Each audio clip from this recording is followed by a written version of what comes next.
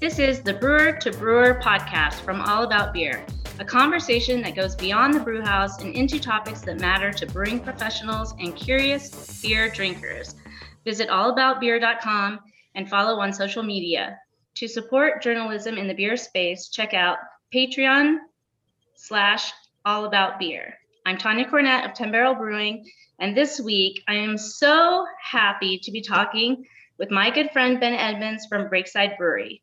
We'll get into that in just a moment, but first this message. First Tea is a proud sponsor of the Brewer to Brewer podcast. They've been working with brewers on a wide range of ingredients and delicious beers. First Tea combines the flexibility of order sizes with the experience you need to create innovative and successful tea beers. They get you the most direct from farm tea selection, so you are working with flavorful and consistent products. You can find more about First Tea's collaborations with brewers and tea ingredients by visiting blog.firsttea.com. That's blog.firsttea.com. Ben Edmunds is one of my very best brewing friends. We became fast friends as soon as we met. His Breakside team has basically adopted me.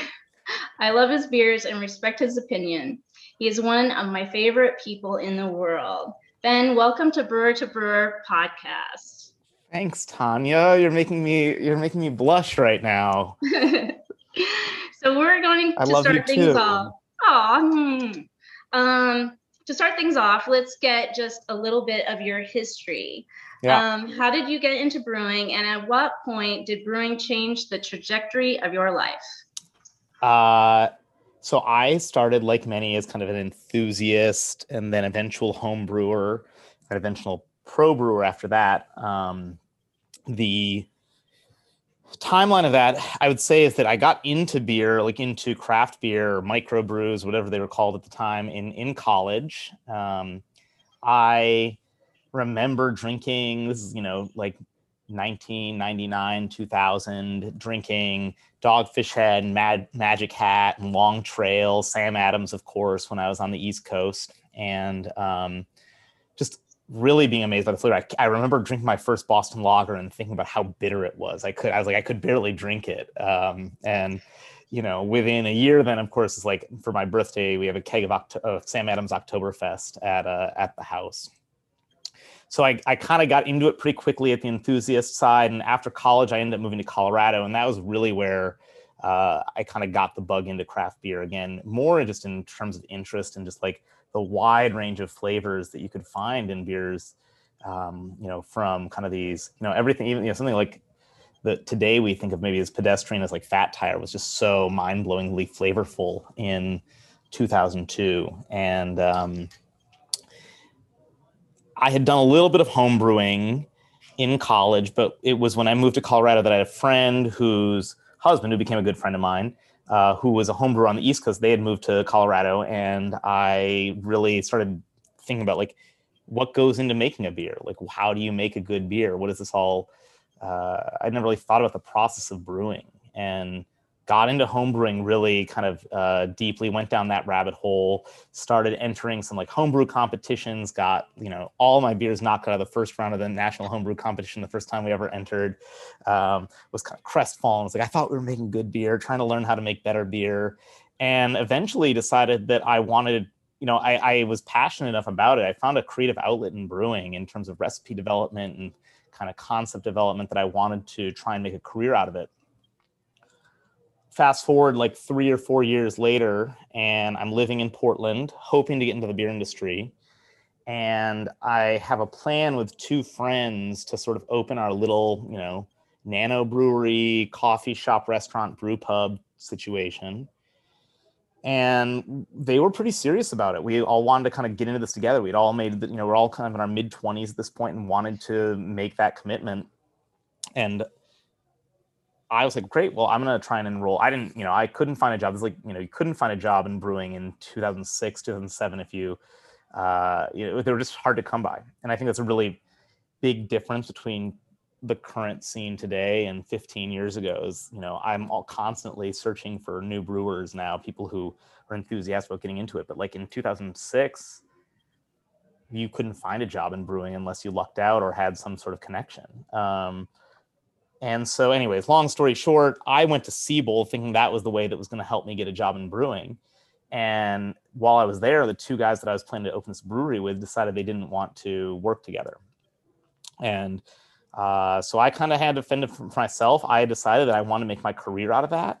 I had that moment when I was at Siebel, probably in the first week, where I saw like this kind of career open before me and said, yes, these are the people, like-minded people who I want to be in the same kind of profession as.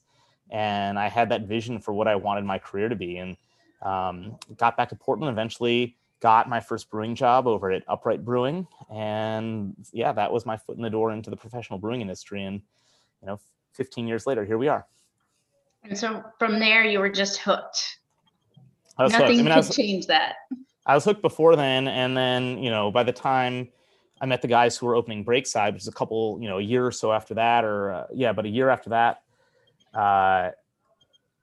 it was a really fortuitous opportunity to open this little brew pub. And I was like, great. Yeah. Do a 3-barrel system in the basement of like a little corner pub, be like kind of have carte blanche to do whatever I want. That sounded awesome. Didn't really ever think about it like growing into a larger brewery or regional brewery. And, I guess I've just kind of held on for the ride since we opened 12 years ago. It has been quite a ride for you. It's no secret that I love to brew.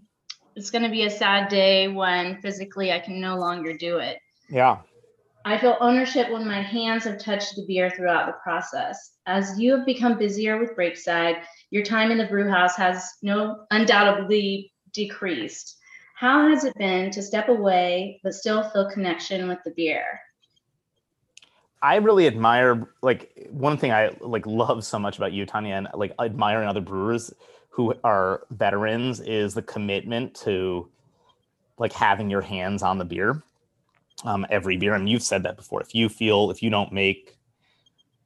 don't touch that beer, you feel like it's not yours in some way. And Steve Luke is a good example of this over at Cloudburst, another good friend. I mean, he built that brewery because he wants to make the beer, physically make the beer.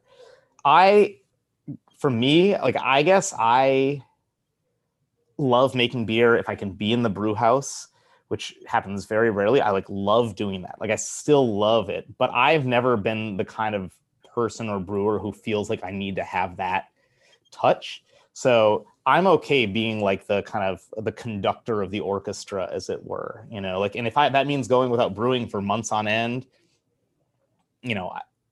so be it. I'd rather not brew and not then so that I don't have to answer 100 emails at the end of the day after I've brewed. But I think that there's for me, the passion of brewing, the creative outlets, the intellectual side of it, the things that really drive me in brewing can be a little bit divorced from the day-to-day operations side. And I think that's actually been an asset to make me a better manager of a larger brewery. You know what I mean? Oh, absolutely. I definitely see that. And it's probably where I will eventually head. But right now, I still have beers that I need to create. And so I have to get them out of my system first. I don't know when that endpoint will be, but at some point I have to make that decision. Breakside has always had a very diverse beer lineup. When you go to the pubs, the different beers is just amazing. How do you juggle what the brewers want to brew, what you need to brew, and then what the market wants? Well, we've been really lucky. I think 10 Barrel's this way too. I mean, we have the outlets, right? We have the ability. I've always said we have 3, 6, 10, 20, 30, 60, and 120 barrel fermenters, right? So sometimes we have the ability to make any beer, and it's not so much about figuring out what the market wants, it's about figuring out how much they want of it. And so if we've had beers over the years that maybe in the salad days of Saison, we could make 30 barrels of a fennel pollen Saison and send that out the door and have it go into the trade, and people would buy those kegs or buy those 22s. And in 2022, that's not a reality anymore. So that sort of recipe gets brought back to the pub level, right? It goes back down to a 10 barrel or 6 barrel, sometimes even a 3 barrel batch. And I don't really brew that because like I'm fine with, I get to see all the breweries in action. If I'm one of our production brewers, perhaps I would feel like, oh man, we used to do such interesting, fun things like this fennel pollen saison or this Espelette smoked amber ale. And now we have to just do IPA all the time. But that's, you know, the larger ecosystem, the diversity is still there. And so it's just about kind of plugging things in and never losing a passion for like making those smaller oddball styles and figuring out how you can get them in front of people. But when you get stale beer in front of people, that's never a bad thing. Like you don't want to try and, if Espelette Amber Ale is already a difficult sell, like having 7-month-old Espelette Amber Ale is not helping anyone, not helping your cause, you know? Exactly. And I think that really is why people are attracted to our pubs, is for the variety. And we allow that, it's a luxury that the brewers are allowed, that they don't have to make every production beer, and they can make something to fill out their tap list that is something for everyone. Yeah, I mean, what do you in terms of your pubs? And I know 10 barrel structures their kind of larger beer program differently, Tonya. But like, how do you? I mean, you do a ton of experimentation. You know, like the Chicha Morada is a beer I think about. Like, you know, how do you determine when and where to plug a beer like that in? Well, I feel like we have so many beers in queue. It's just whatever is next. And basically, our pubs are innovation outlets, and they can order beer from my team, but they don't have to brew anything that's from production. And they have the ability, if they need more beer, they can order from us. And so really, they're just filling out their own tap list. Wow. In Portland, usually that's all Portland beer besides the production beer. Right. It depends on the brewery, and it depends on the size of the brewing kit as to whether or not they can keep up with how much beer they're going through. And it depends on the season. When it hits summer in Portland, that brewery is like a black hole. We can throw so much beer at it. It just disappears. Never ending. Exactly. Well, that's something that we should at least loop back to later on. I mean, I feel like in an era where people want to get, you know, there's so much premium put on putting your beer into package to get it in front of people for hype purposes, for media purposes. There's something to be said for the busy pub. You know, if you can, as a brand, whether it be, you know, and obviously 10 Barrel has resources, Breakside has resources, but even the local brew pub has resources to invest into themselves, like to create a busy pub. You can move through so much beer, especially when you're hand selling those beers, those quirky beers, over the bar to customers.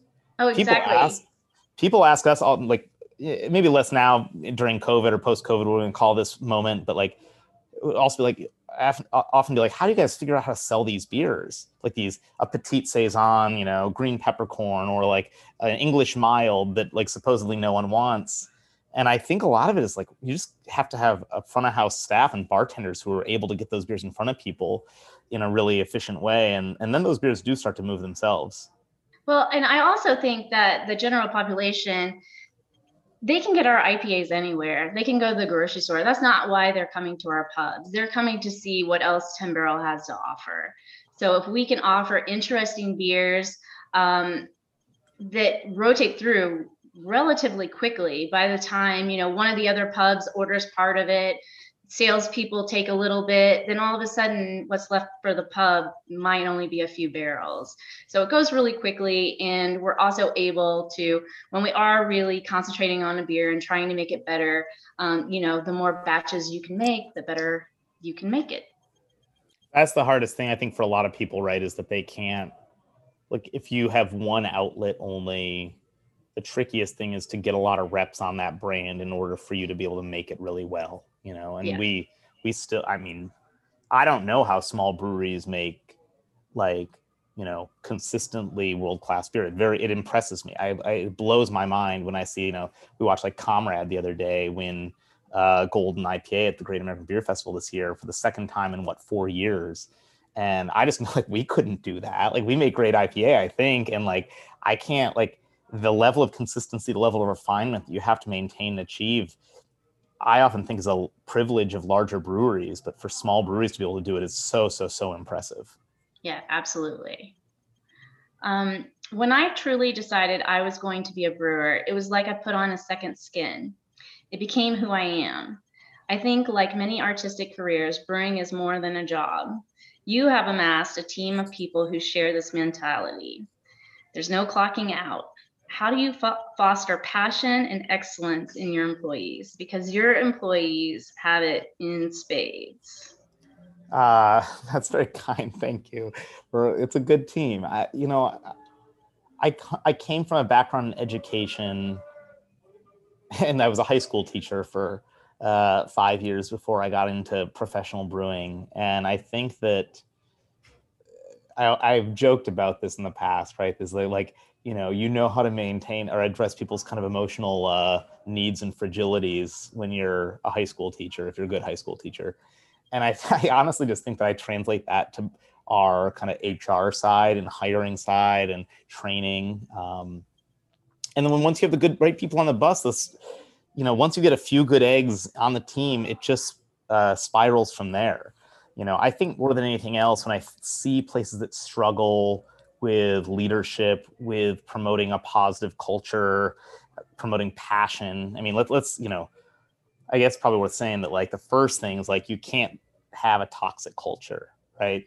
Like passion, buy-in, all these other things are so much higher than that. But like oftentimes the problems either starts with the top or starts with one or two bad eggs in the middle. It doesn't take a lot of toxicity to turn an entire culture on its head. I mean, we've had struggles ourselves over the years with difficult employees who in many ways were wonderful people, but were not great teammates, and when you're trying to run a brewery with 30 people, especially as I get personally more distanced from the day-to-day interactions with our production staff, they're going to be influenced by the people who are side by side, shoulder to shoulder with them, more than they're going to be influenced by kind of the people who are in charge. And so you have to have top to bottom just people who are really have a lot of integrity and who are committed. And having a low tolerance for toxicity is maybe the way that we've gotten there a little bit. And I think then that helps feed itself. You get people who understand that like this is a good company. One thing that Greg Soto, who's Greg obviously, but who's our director of production and quality, said a long time ago, he's like, we make good beer, but let's focus on let's make our company as good as the beer we make. Oh, I love that. Yeah.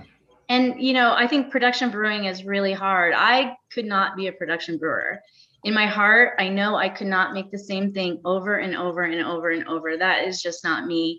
So it's always a challenge, I think, for those brewers. And if they have the same kind of heart like I do, it's always a challenge for them to have that kind of passion.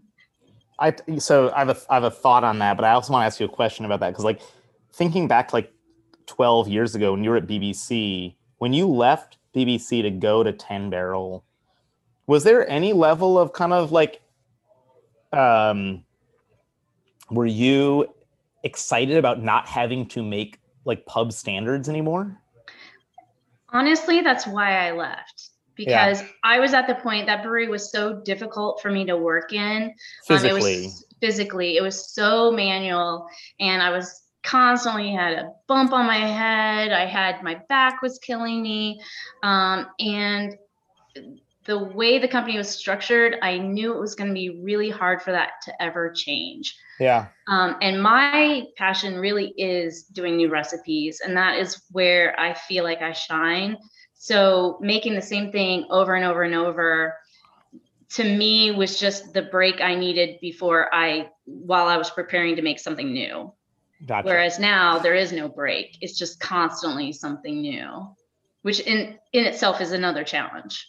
Yeah, I don't think you've ever, like, I've never asked you that before. Like, we've never talked about like why, like what leaving BBC, like what the appeal. I mean, I can understand some of the appeal from kind of like secondary things of going to 10 Barrel back then, but yeah, the idea of like, oh, like maybe part of it was just the creative outlet was going to be so much greater. The platform was going to be so much more freeing. Really, that was the only reason. It was because I loved Ben Brewing Company. I loved the people. I'm still really good friends with the people that I worked with. They're some of my best friends and biggest supporters. But really, just just knowing that I was going to lead the innovation, and for a long time it was just me, an innovation team of one, but I knew that a team would eventually be put together. It took about 4 years, but it did finally happen. Yeah. I think for me, the difference there, right, is that like I love pub brewing and still get to have a big kind of like, part of that in my life with our 2 brew pubs and overseeing, and working closely with Natalie and Dylan to get kind of develop the pub portfolio.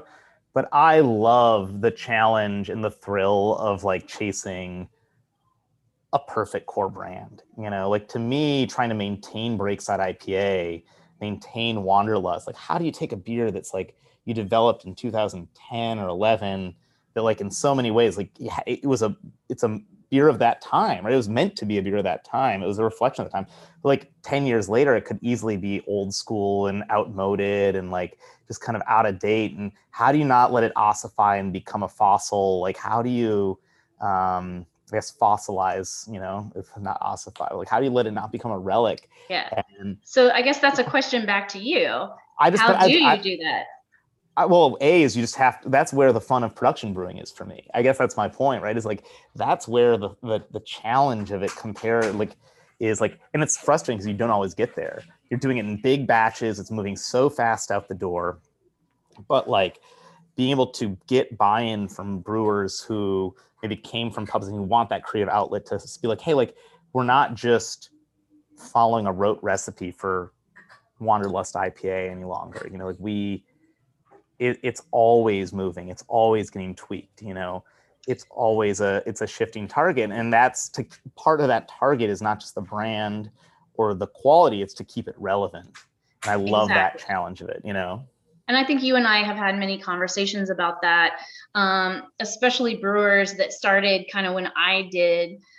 There are so many out there that they kind of stopped doing anything once they got their winning recipes, or like they just thought that core brands were set in stone. And I feel like you constantly have to evolve those. I can't stop fiddling with any recipe. So of course, that's what I like to do. But I think it's really important. I think if you're not evolving, you're just spinning your wheels and dying as a brand. And you're the bar, like the high water standard, the high water mark of that pursuit, because I think a lot of people say they get an award, they get a good recipe, then you say they get an award-winning recipe, and like, until Tonya Cornett has the gold medal winning recipe multiple times over, it's you're not satisfied. You're never set in stone. And then when you get there, you're like, okay, I'm over it. I'm done. It's like it's exactly. Like on to the next. Chris Cooper in Adaptation. Do you ever see that movie? From early aughts? Yeah, it's very much like that. He's so passionate and so driven to something, and then he gets to where he wants to be. It's like, one day I just walk away. Exactly. And I think brewing might be that for me. When I retire, I'm just going to walk away. Just mic drop, out. I will miss you very much when that happens, but I can respect that. I do think that there's also this idea, this misconception that somehow production brewing can't have that. Like, I think there's the assumption that people in smaller breweries have that flexibility, the ability to change hops, change recipes. Whereas, if you're a production brewer, you can't do that, So, but that's just simply untrue. I mean, if there's anything that we've learned, it's this a myth of the kind of like loyal customer, the customer who's so loyal that if you change Money Cat from one batch to the next, they're going to notice. I think that's just, I don't know where that really originates, but I'm certainly not an advocate for not being consistent. But I think when consistency becomes such a hindrance that it's like a straw man argument about why you shouldn't adapt or change, then it's really not doing anyone a good service. It really, and production brewers should heed that too. So yeah, I think that's a spirit of pub brewing or mid-sized brewing that we try and bring to our core brands at Breakside that has helped us over the years. Well, on that note, we're going to take a short break for this message and then come right back for more of this conversation with Ben Edmunds of Breakside Brewing. First Tea is a proud sponsor of the Brewer to Brewer podcast. They've been working with brewers on a wide range of ingredients and delicious beers. First Tea combines the flexibility of order sizes with the experience you need to create innovative and successful tea beers. They get you the most direct from farm tea selection, so you are working with flavorful and consistent products. You can find more about First Tea's collaborations with brewers and tea ingredients by visiting blog.firsttea.com. That's blog.firsttea.com. Ben, welcome back to our conversation. I began entering competitions around 2004. It's the only way I felt I could get a level playing field. If you can't taste a beer was brewed by a woman, then maybe it wasn't. Winning catapulted my career in ways I couldn't have imagined. There's nothing like the feeling of your first medal. What was your first medal? My first medal was at GABF in 2011. We won a silver for our Irish Stout. That was your first ever, so not even like at NABA? That was the first competition we ever entered. Was GABF 2011, yeah. When I lived in Colorado, I had been to GABF in, I guess, probably 4 years or so, 2005, 6, 7, 8, something like that. And was an AHA member, so I'd gone to the Saturday session and seen the awards ceremony, seen how enthusiastic the brewers were. I mean, I remember, and then at Siebel, I remember Keith Lemke talking on the first weekend or second week of classes about how the Chicago brewers had done at GABF. And so when we had the opportunity to enter at Breakside, I was like, well, yeah, let's send some beers. And that was like the first time I've literally ever hand bottled beer. It was crazy. So what was that back when all the brewers used to just kind of gather in the corner? I think that was the last year they did that, was 2011. So I get a little taste of that as a civilian going to the ceremony, and then as the first year that we entered as a brewery, and that was pretty rad. Sean Kelso, your coworker, was standing right next to us because he won like 2 or 3 medals that year, and though he was still at Barley Browns at the time, and we were so excited that he was like, hey guys, like, you need to go on stage. Like, you're just standing here like shouting and screaming, And so, yeah, that was the first time. Yes. And he actually introduced me to you. Yeah. About probably a year and a half later. Yeah. So what was your first World Beer Cup medal? It was the same beer. It was Irish Stout, the next at 2012 World Beer Cup. So like 6 or 8 months later, it landed again. And Tonya, I was such a fucking snot at the time. I people were congratulating me. I was like, oh, the same beer won. I was like, I wanted them to be known for something other than Irish Stout. Like, I would go back and like slap myself if I said that shit, if I could. What do you say to brewers who say medals don't translate into beer sales? It's a hard thing, we've talked about this, like, competition's not for everybody. And it's true. Like, it's not like we win one medal for Irish Stout or Smoked Porter and all of a sudden those numbers like go through the roof. It's a slow burn. I think that like the way, to me, it is very rare when any given medal for anyone can make it kind of really move the needle as far as sales on that brand go. And in some ways, at one point, we were exceptional to that. I think then that we did have a medal that ended up kind of really making our future. But I think it's more about brand burnishing. It's about staying relevant and being part of the conversation, and like, I think our customers, even though they're not beer judges, respond to deliciousness. And when you can put beers in front of a really discriminating group of people, and you're consistently having those beers end up advance, win, etc., I think that is ultimately going to have some trickle down effect to your perception amongst consumers too. And so I don't think it's about like any single brand, but I think it's about all the brands, the whole brand. I absolutely agree. What has winning meant to you personally and to your team, above and beyond the trickle down? Yeah, it's the ability to, none of us, there's very few like millionaires in craft brewing, right? And so I think that like it's rare in any profession to have the opportunity to be kind of identified objectively amongst your peers, amongst your your peer community as being at the top of your profession, in a way that's not just simply like a popularity type contest or a lifetime achievement award or a retirement party or something like that. And we strive at Breakside in our core values to be in like the absolute top tier upper echelon of breweries quality wise worldwide. And so those validations are something that are pretty rare, but allow you to see that like, oh yeah, we're on the right path here. Yeah, exactly. For me, it definitely was validation. It was validation that I needed at that time, and I wasn't getting by any other means because I felt so invisible and overlooked. And it was a huge confidence booster. I'm sure. Can you imagine what like if like for you in your position, like hadn't you would have been making the same excellent beer, right? Right.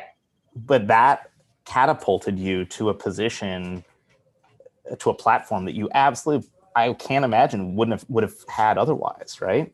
No, I don't see how I would have. I really don't. And so, yeah, it really has been an amazing journey for me personally, and it's something that I really love doing.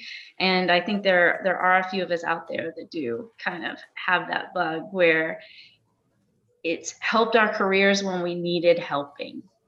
I think a lot of it too, I mean, we go back to this question of team for like what it means to me and to Breakside is, I love, and I take very seriously like the reputation of our brand. And when it confers upon a lot of our staff who otherwise don't have like the ability to walk into a room and have a conversation with people or feel, when someone says, oh, I work for this brewery, if others recognize it immediately, it confers upon you a certain level of credibility that is powerful. It's privilege, right? And it creates access points for you, whether professionally or personally, that can boost your career or just allow you to schmooze a little bit better. And I think those are important for all of our staff, not just for me personally or for our leadership. It's for everyone on the team, And I think that's one thing when I look back at my time at 10 Barrel versus Ben Brewing Company. I think with Ben Brewing Company, because it was just me, I had more of that. Now that it's 10 Barrel, I'm under an umbrella. And so there's many people. I wouldn't say I get lost in that, but I'm definitely not the first person people think of, I don't think, when they think really? of Toyo. Who do you, so I personally, I disagree with that. I don't know that I think that you're absolutely the first person they think of. But yeah, maybe that's just because I love you and know you so well. Maybe. Entering competitions, like you said, isn't for everyone, but there are a few of us out there that really enjoy the game. And I truly believe at this point, kind of is a game for us. We brew, refine, rebrew, taste every winning beer we can get our hands on, and seek constructive criticism from our trusted peers. There's a lot of preparation that goes into being a consistent winner. I was once at one of the talks at CBC, and one of the guys said, you have to prepare to be a winner. And that was the first time that it really clicked with me. There is really a lot of preparation, consistent preparation to make sure that you have your best foot forward when you send these beers. What is your process for deciding what beers to enter? Do you enter smaller categories, smaller competitions? And what tips and tricks do you have for making sure the integrity of your beer is intact once it reaches the table? Well, Okay. How long First do you want question. to, how long do you want to talk about all that? I can start. Well, I'll say, let's start with one thing, which is that in my mind, the way competition is structured in the US, right? And this isn't the same in Australia, they do it differently elsewhere, it's different, right? But to answer the question about like the mentality, the competitive mentality about it, and again, to me, this is always, always reflected in how I think about our positioning in the marketplace. Like, I never just think about competition as a thing for its own sake. It's always about what that means for how your beer looks to a consumer as well. But is that in the US, like when you run a competition, the top 3 beers are the only things that medal, right? Mm-hmm. 435, 425 IPAs, right? But only 3 get recognition. There's going to be 25, 45, 100 excellent beers in that field, right?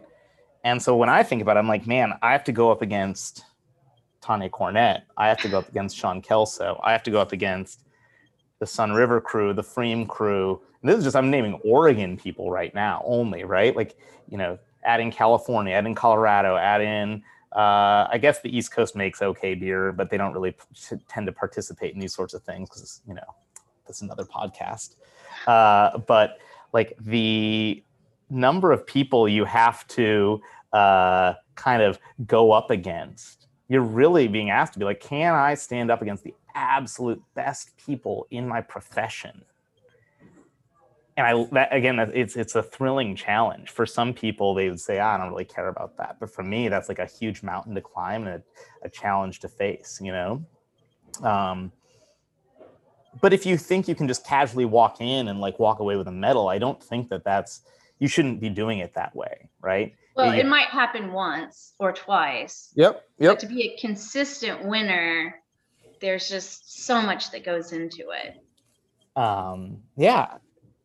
And who you're like, think about the people who you admire the most in your profession, who you like, can you outdo them? Can you match them? So that's like the first place we start. And then from like kind of in terms of like entering smaller competitions, yeah, that's important, right? It's like you wouldn't go and like run a marathon without having trained. To me, like entering these regional competitions is like spring training. You want to see how the beers you're making hold up against small groups in certain categories, etc. So yeah, it always amazes me. It's like, I think there's 1 or 2 breweries who I know who like really don't enter any competitions other than GABF or World Beer Cup, but they seem to do well. But I think for the most part, the people who you see succeed in these kind of smaller regional ones then do emerge, kind of manage to make their way through at the larger national kind of more prominent competitions too. And I think that's a good breeding ground, a good training ground. Absolutely. Ground, what do you want to call it? Yeah, and we enter a lot of the same small competitions. I'll talk about my favorite one later, but competitions can be very costly. It's not only the entry fee, which seems to be going up, it's the time spent on fitting the beers into the schedule, it's the day you spend labeling, it's the special packaging, not to mention the increasing shipping costs. At a time when the bottom line is more important than ever, what advice can you give brewers to convince reluctant owners to submit beers to competition? It's a great question. I mean, you have to view it as part of a larger quality program. It's about identifying whether or not your beer is as good or meeting the kind of criteria, like meeting the standards of the industry. I suppose that if you were a brewery who was entirely marketing based and said, we have such a good brand, such a good kind of like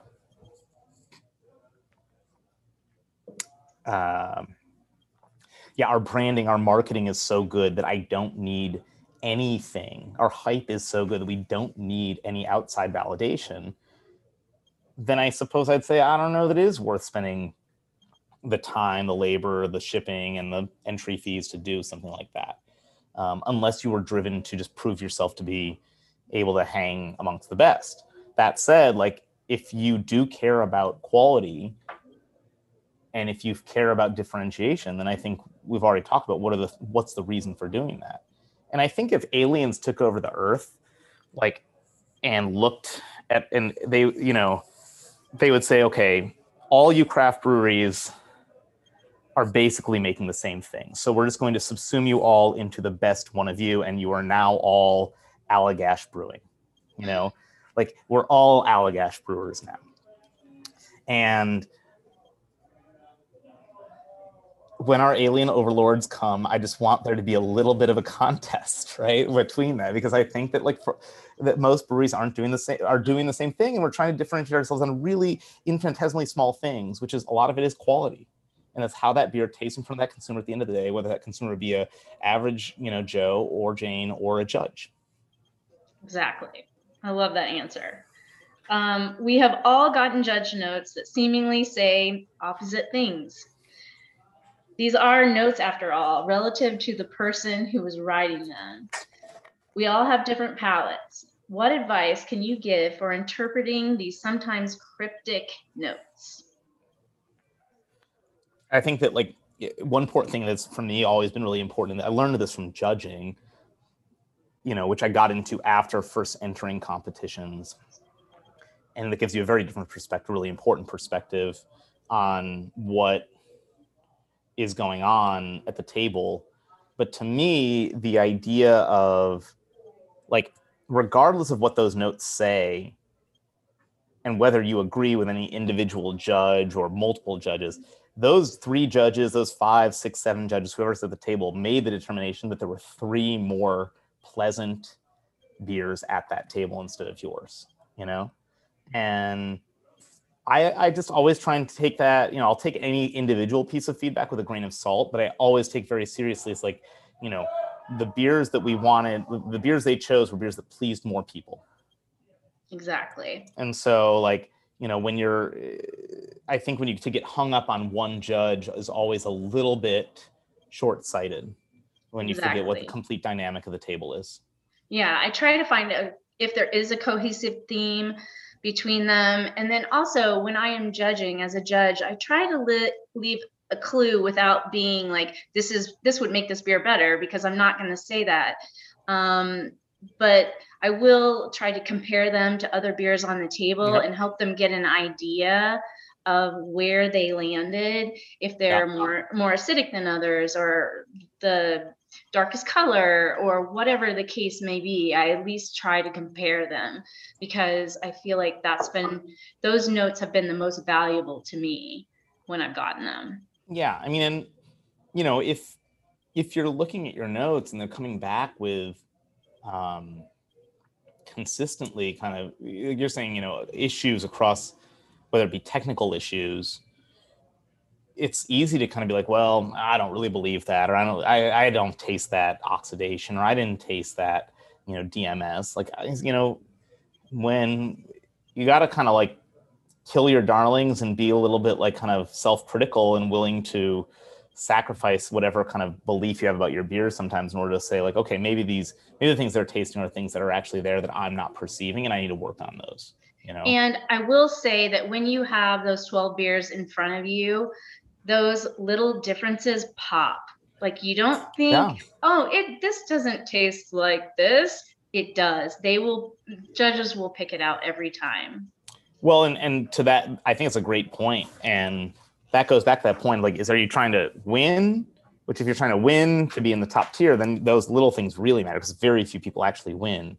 But if you're, you know, maybe you're fine being like, well, you know what, if I make it to the 3rd round, I'm very, very happy. That's all that, you know, great. We're a good beer. We're a really good beer, you know?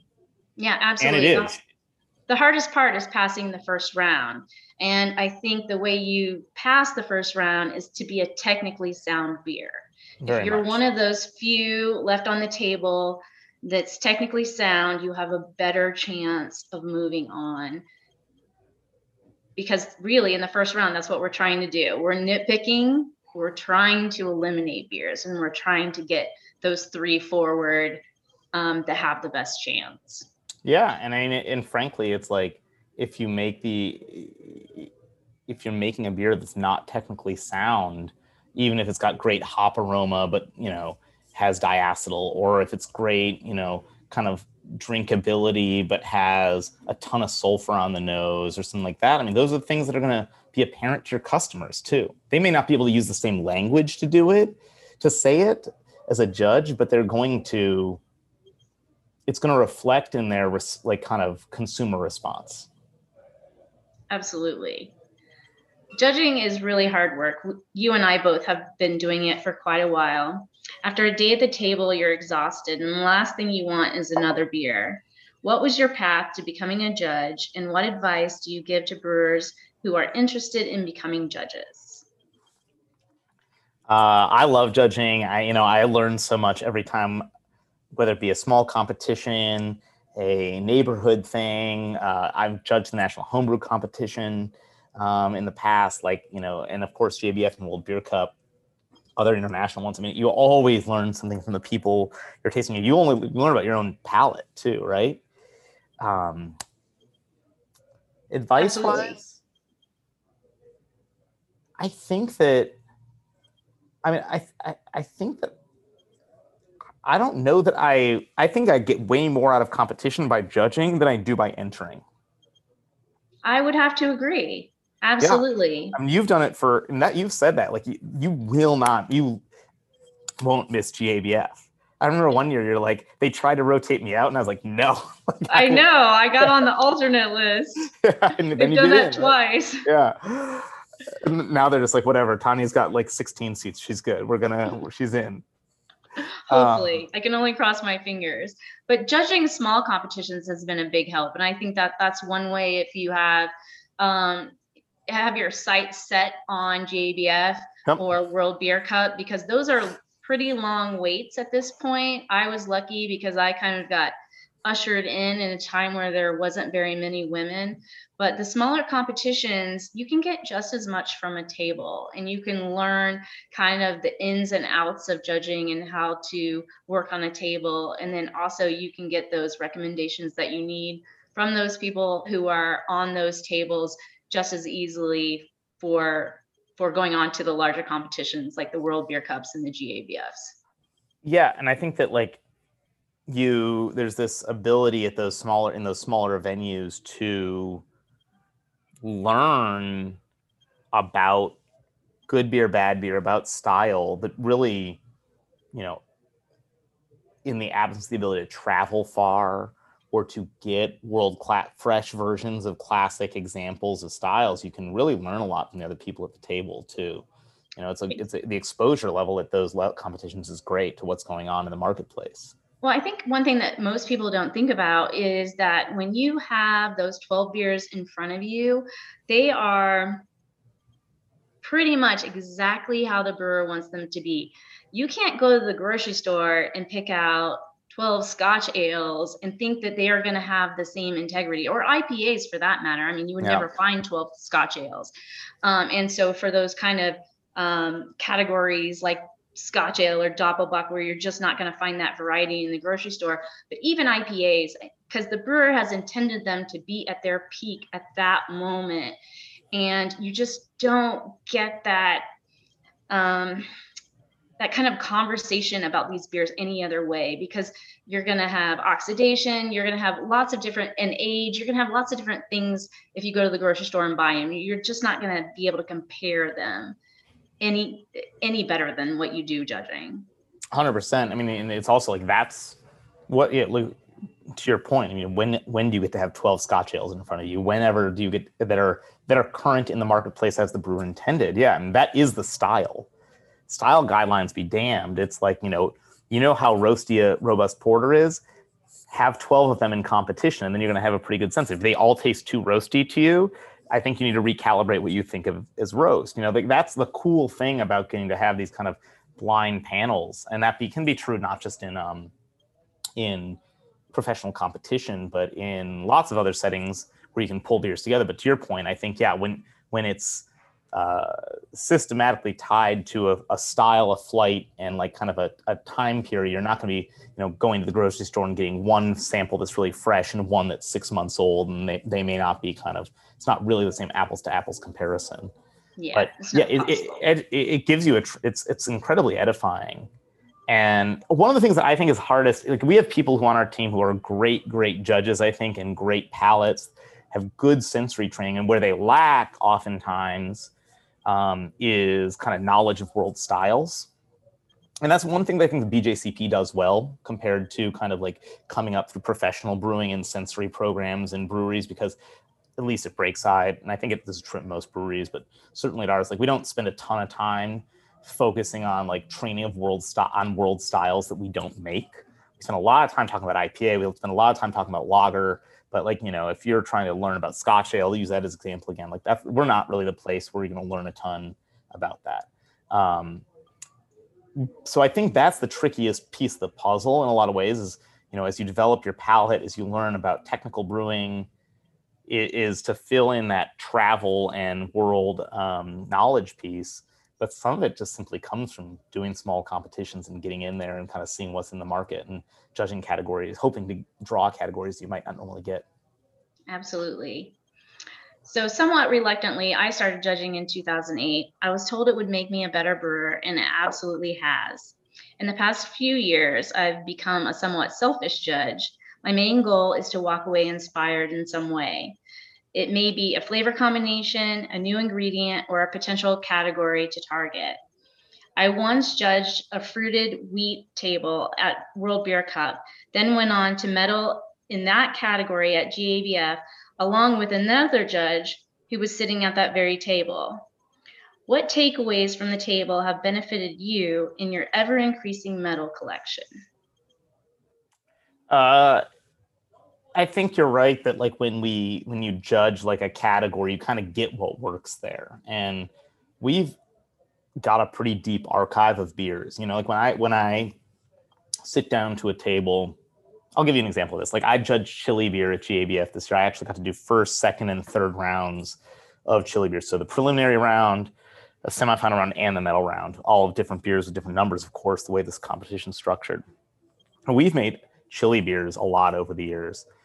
And so in my mind, we already have like 5 or 6 chili beers, none of which are entered, but are ones that we make. And while I'm not using any of those as would never be so kind of narcissistic as to think that like any of those beers would win in that category.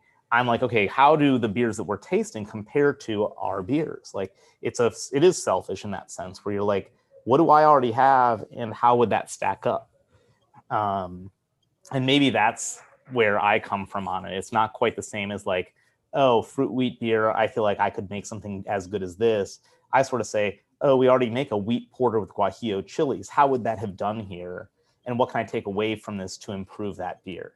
And then maybe a year later we do enter it because I'm like, okay, I could see this working, And that's learning and strategic, and hopefully reflects like improvement in the beer too. So for me, it's often referential in that way. Like I'm always kind of thinking about like, what am I judging? What do we make in that vein? Do we make anything in this vein? What is it like? What can I take back to that beer from this learning? And like, I got to do an awesome round of Pilsner at GABF this year. And there's things that I want to try and bring back to what that like I saw in those top beers to our Pilsner.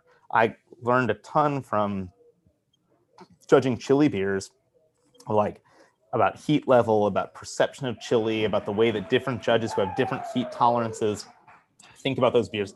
Again, that reflects in what a consumer is going to think too. And to me, that's a cool way to kind of like improve the beer that we're already making. And, whether that ends up going back into competition, 75-25, probably, Yeah, absolutely. And at the end of the day, like you said, you're going to loop that information back and make some of your older beers better. Always.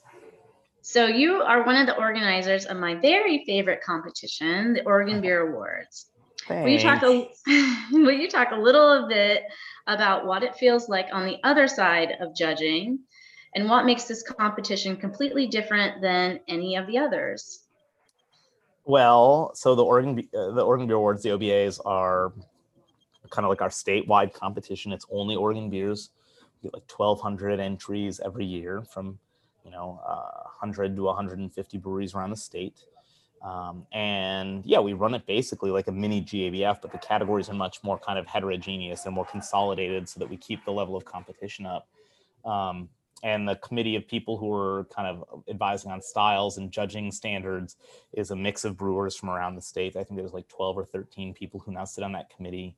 And it's always a really, robust discussion around styles and what we'll do each year. But the fun part of this competition is because it's smaller than some of the really big ones, we have a lot of GABF and World Beer Cup judges who are at OBA and who see, who know all the successes and the struggles of competition, and so like we know I won't ever say that any competition is perfect in that sense, right? But like, so like, what are the things that we can look at these big competitions and do better because we're small and more nimble?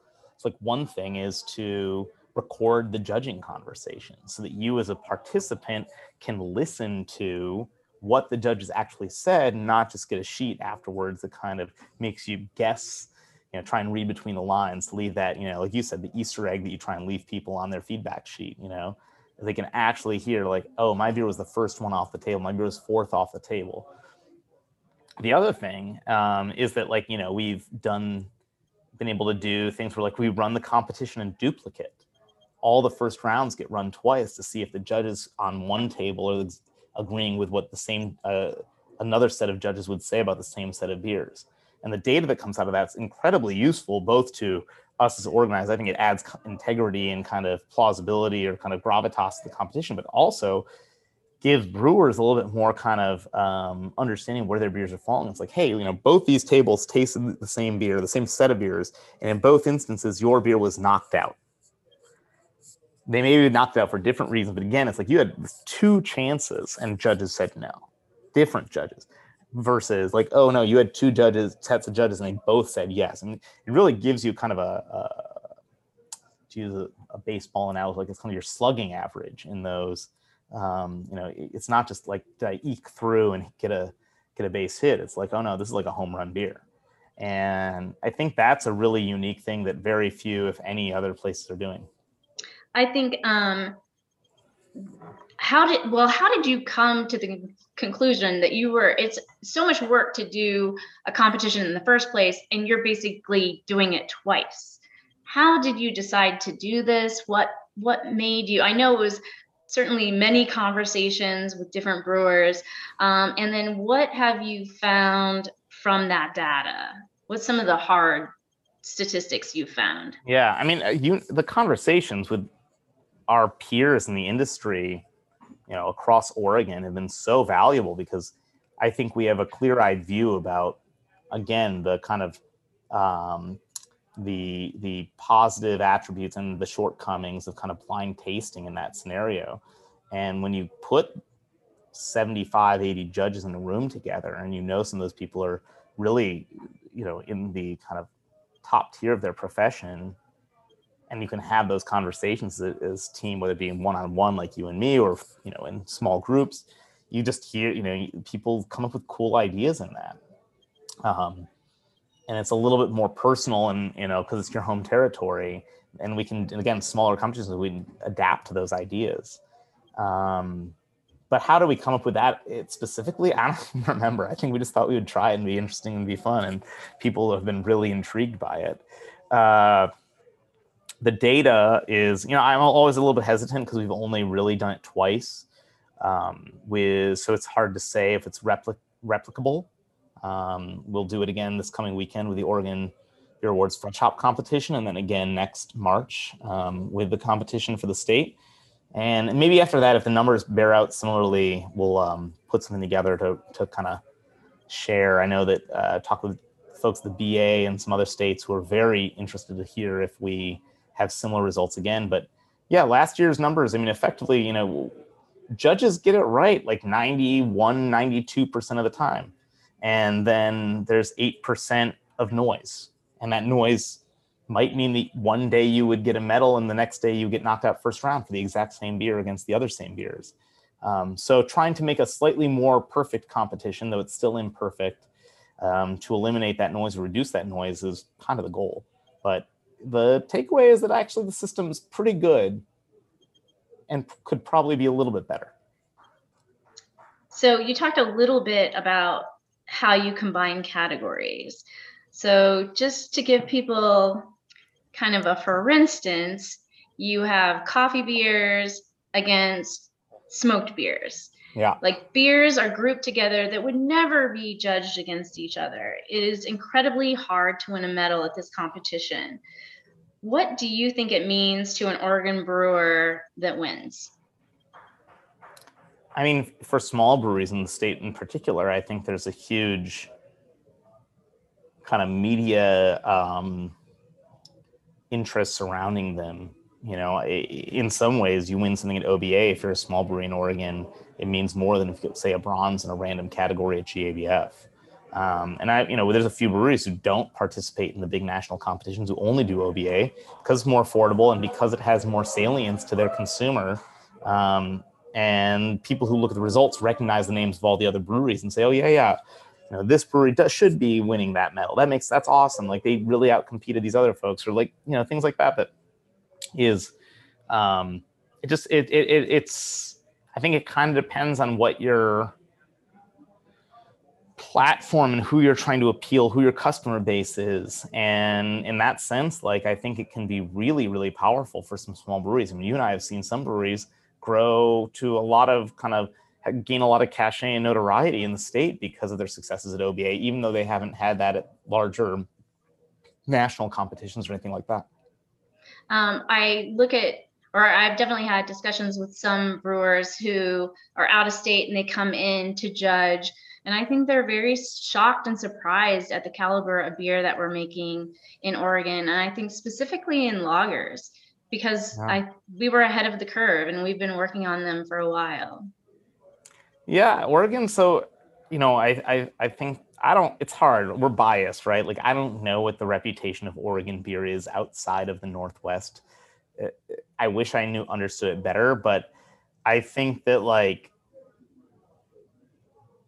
lager beer and mixed fermentation beer are two areas where the Northwest does not get a lot of attention. Oregon doesn't get a lot of attention, but there's like a very deep bench of very good brewers.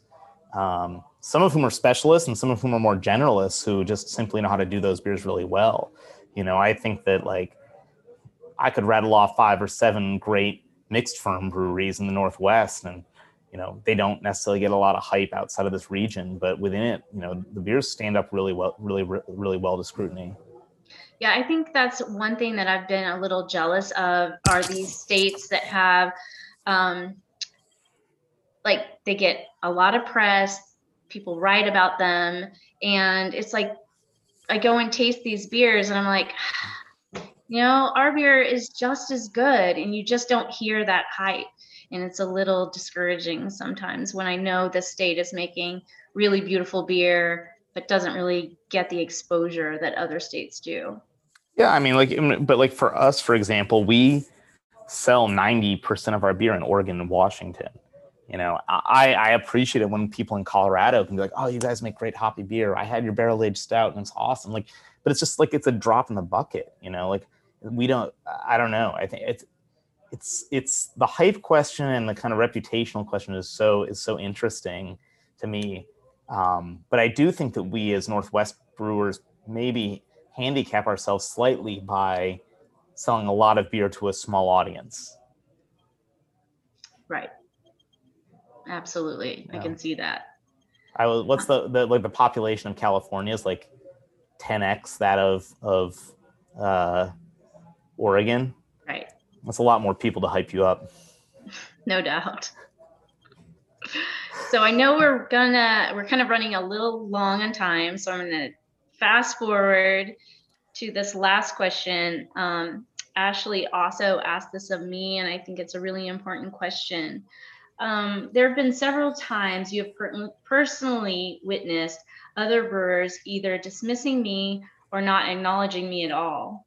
What does diversity and inclusion look like at Breakside, and how would you like it to look in the industry? It is an incredibly important question. I mean,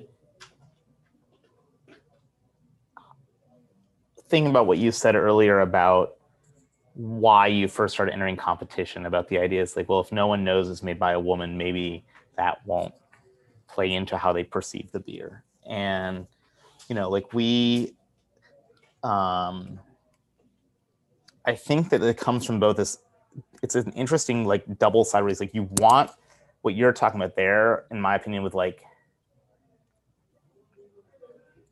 it's completely blind in some ways, where like you can be, you're esteemed entirely on the quality of what you do, and there's no preconceived notion about what you can or can't do.